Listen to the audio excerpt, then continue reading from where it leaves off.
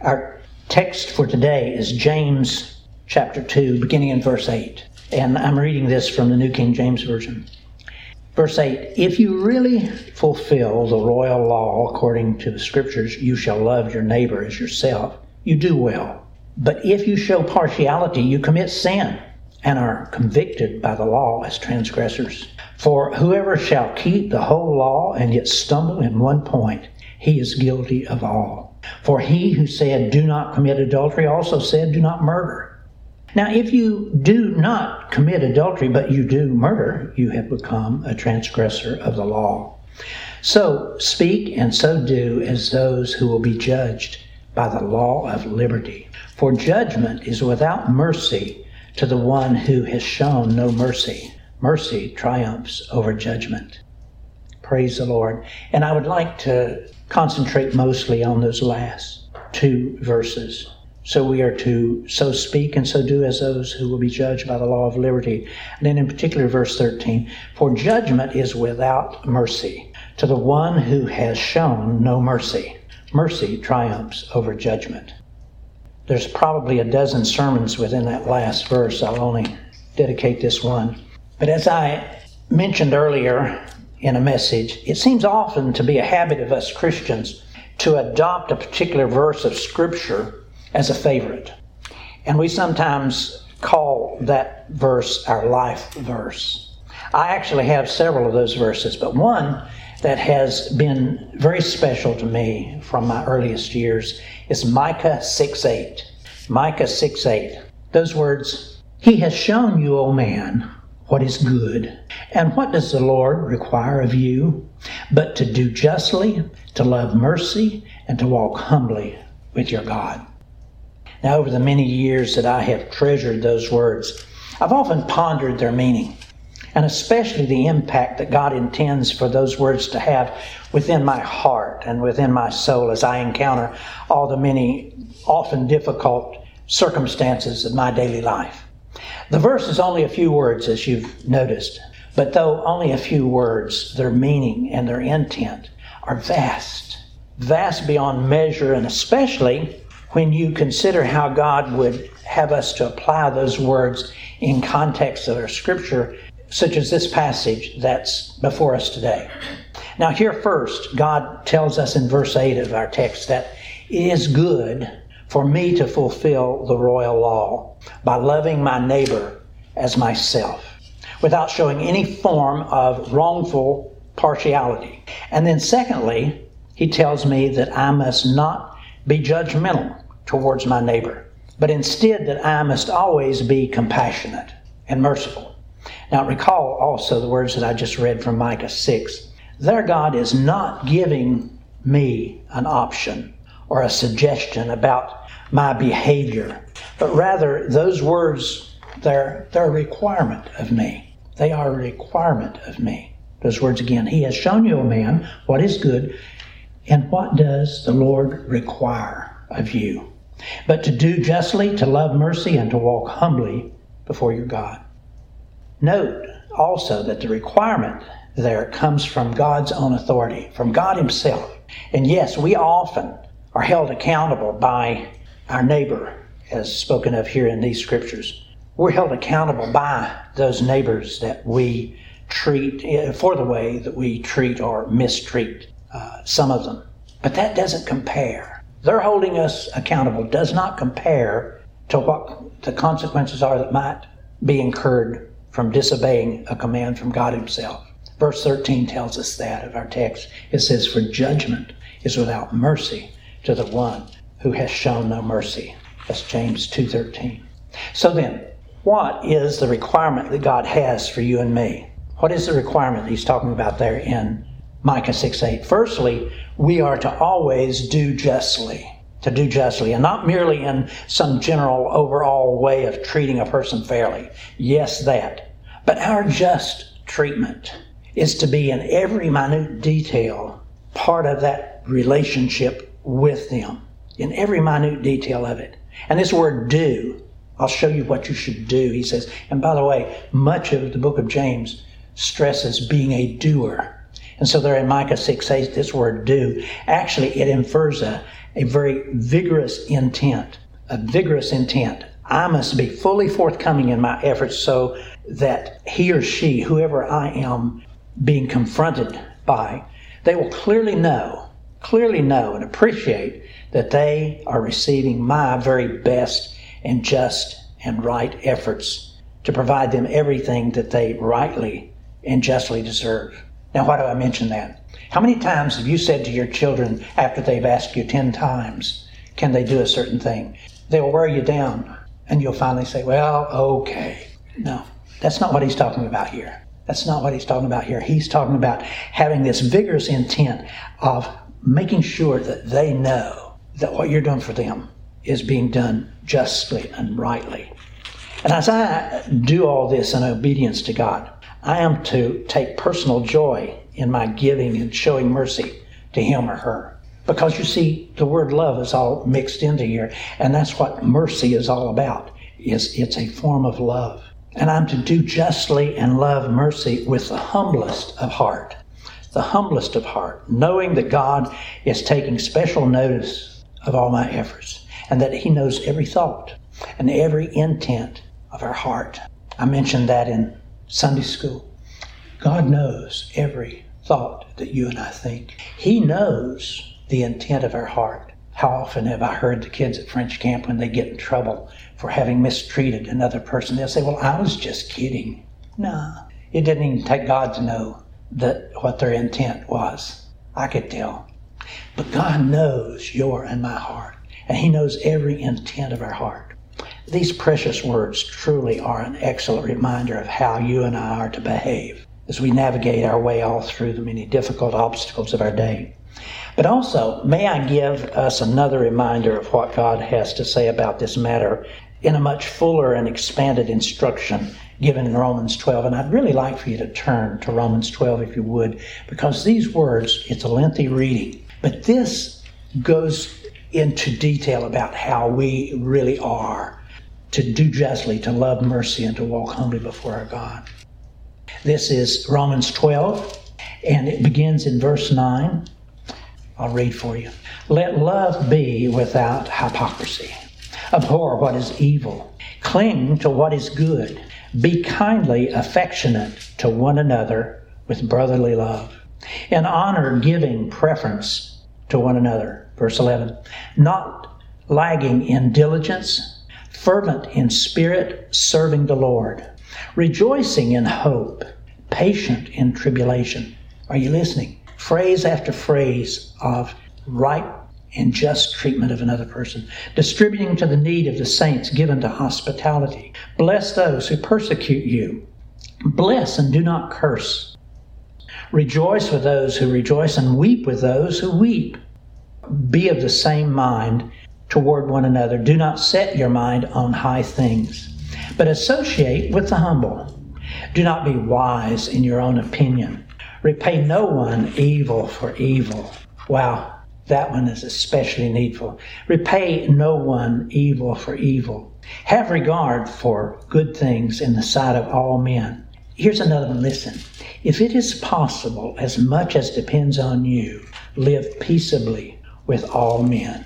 Aren't those delightful words of kindness and compassion and love? And folks, all of this is God's plan for you and me, his beloved children, as we rub elbows with people all throughout our day. And again, this is not at all an easy thing to do, especially considering all of the, and listen carefully, considering all of the remnants of the sin nature that remain embedded within each of our souls.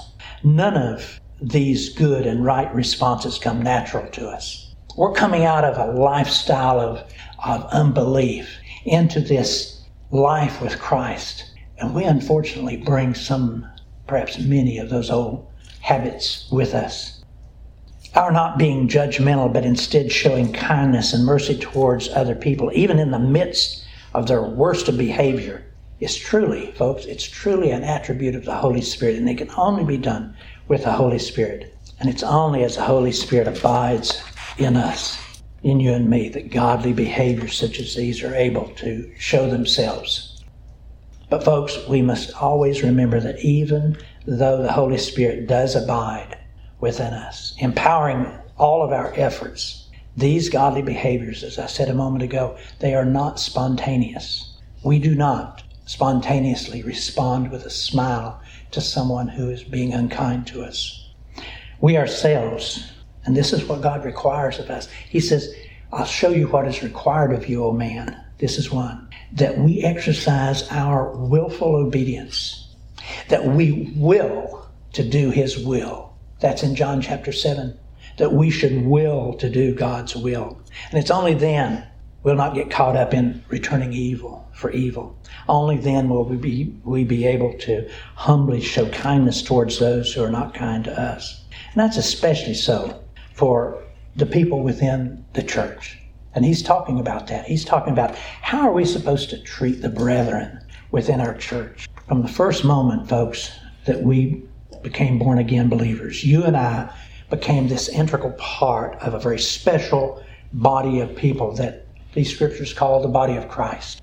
And as we learned from 1 Corinthians chapter 12, we are now each a unique functioning part of this body. And the body depends upon you and me and what we will do at every moment. Our portion of the body lifting up and supporting all the other parts of the body. And when we consider the importance of the rest of the body, that we are to the rest of the body, it's no wonder that God commands us to love them, even though they are not easy to love. As part of the body of Christ, if we fall in our efforts to support those other parts of the body, they suffer. And they're not able to carry out then what they're assigned to do within the body. Let me read some of those things to you. He says, now listen, you're living within this body of believers. And there's no room within this body of believers for petty jealousies and envy and strife and that sort of thing. He says in 1 Corinthians chapter 12, verse 21, the eye cannot say to the hand, I don't need you. And the head cannot say to the feet, I don't need you. On the contrary, those parts of the body that seem to be weaker are indispensable, and they are treated with special modesty, while our presentable parts need no special treatment. But God has combined the members of the body and has given greater honor to the parts that lack it, so that there should be no division in the body, but that its parts should have equal concern for each other. If one part suffers, listen, this is so important, you amongst each other. If one part suffers, every part suffers with it. If one part is honored, every part rejoices with it. We are intricately woven into the body of Christ. And you and I have responsibilities that we need to carry out. Else the whole body suffers. We can easily see from these descriptions that the Lord is giving to us that though some parts of the body are just not very appealing, some of the people that we know are just not very appealing people, their personalities. But you and I need to be careful, lest we think ourselves to be more appealing and more desirable than others within the body.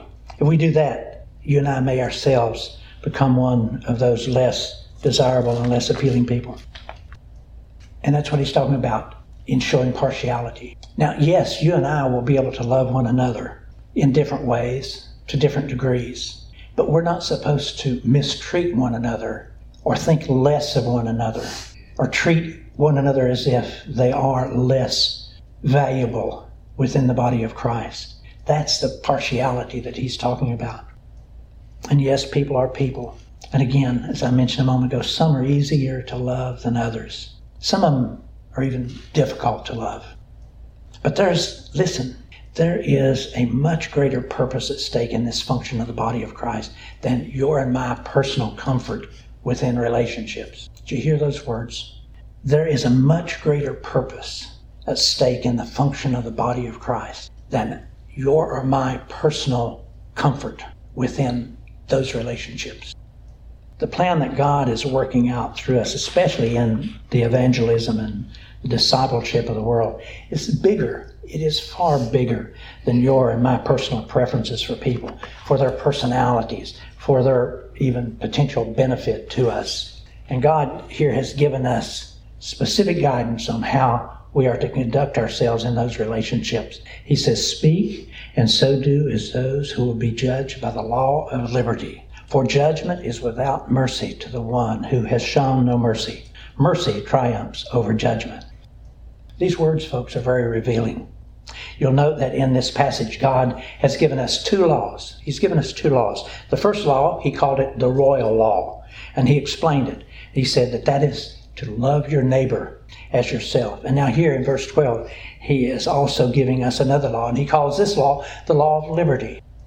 What is the law of liberty? The law of liberty is essentially the gospel, because what the law of liberty puts forth is that we have been freed, we have been set free from the bondage that you and I had in our life of unbelief and in the relationships that we had with those people. We have been set free from the bondage to sin and self.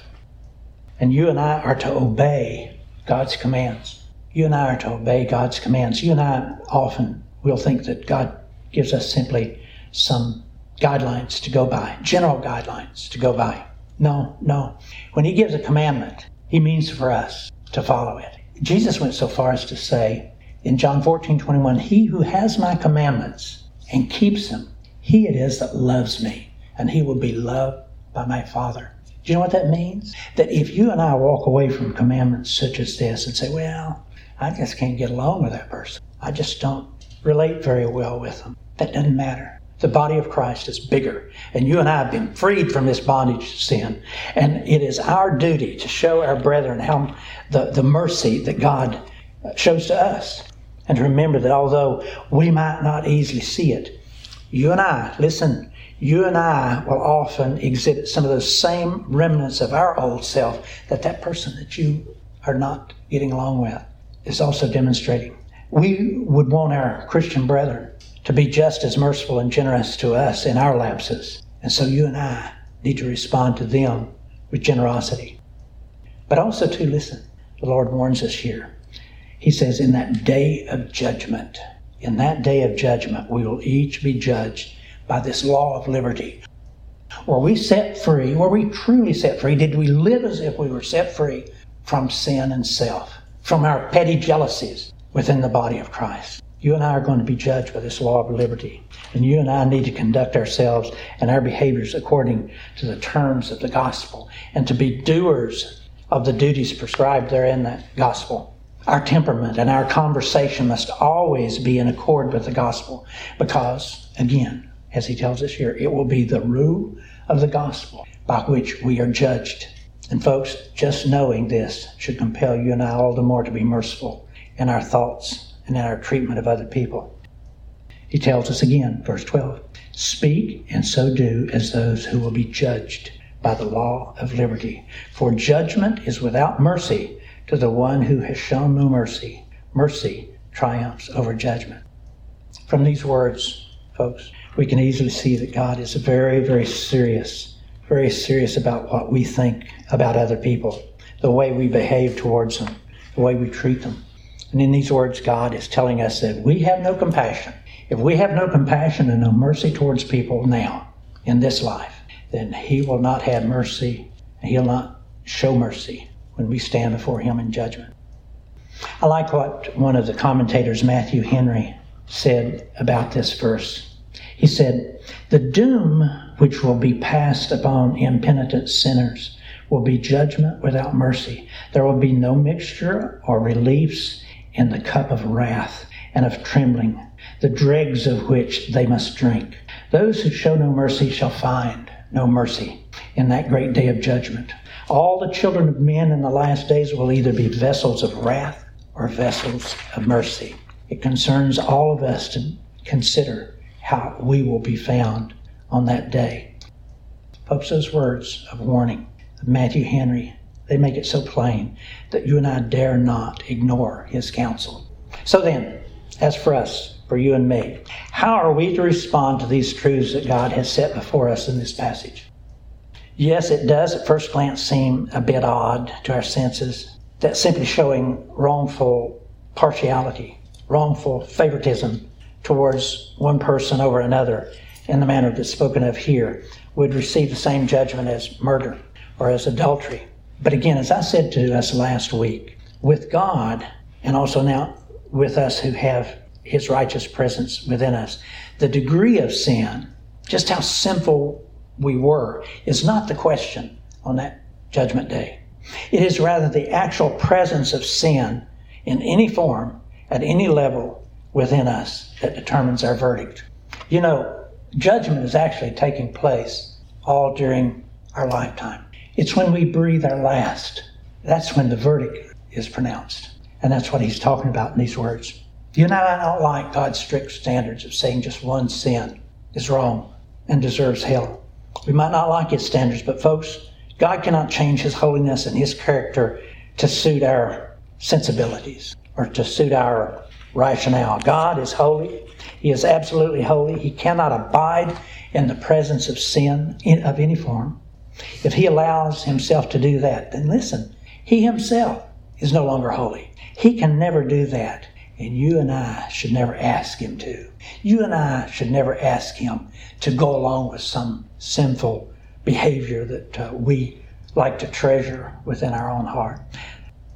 So then our response can only be one thing, and that is that you and I need to join him in his holiness, because he instructs us there to be holy as he is holy. And no, we'll not be holy, fully holy, until we are with him in heaven. But God has made every provision that we need to obtain his holiness. And that's what's going to get us there into heaven. He'll impute his holiness into our soul.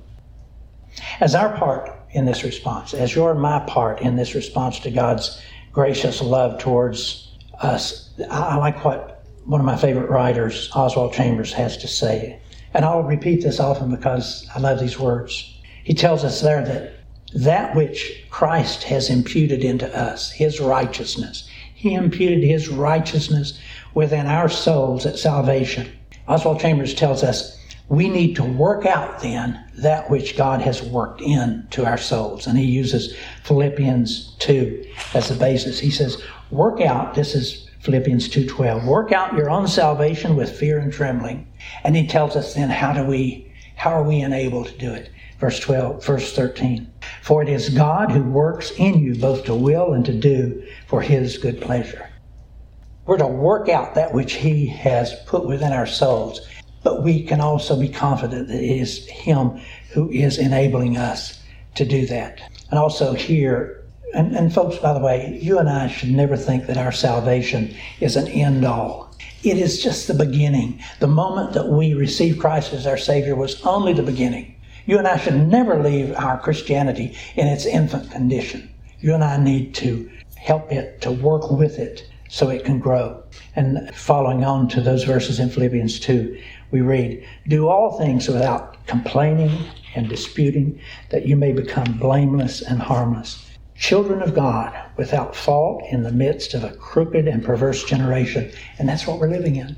All you have to do is just listen for a moment to the news media. We are living in a crooked and perverse generation, but you and I are have to take a step back from it as we live in amongst it.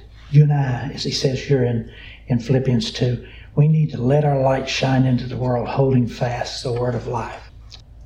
Folks, listen, we are able to do it. Why are we able to do it? I shared those verses with you last week. It's 2 Peter 1. He tells us his divine power, God's divine power, has given us everything that we need for life and godliness through our knowledge of him. It's through his divine power that we're able to carry all these forward. Now, as I close, one question. How will we know if this imputed righteousness of Christ is really taking place within our souls? It's as simple as these words imply. Our heart and our responses will begin to change, and we'll be able to see those changes taking place, and so will other people. So will those people around us. They'll say, she's a different person. He's a different person than the one that I used to know. We'll begin to change. Mercy will begin to triumph over judgment within us. We'll find ourselves wanting to stop being the way that we once were, and instead wanting to show genuine mercy and have love, genuine love for each other. Praise be to God. So then he says, so speak and so do as those who will be judged by the law of liberty. For judgment is without mercy to the one who has shown no mercy. Mercy triumphs over judgment. Praise be to God. Let's pray.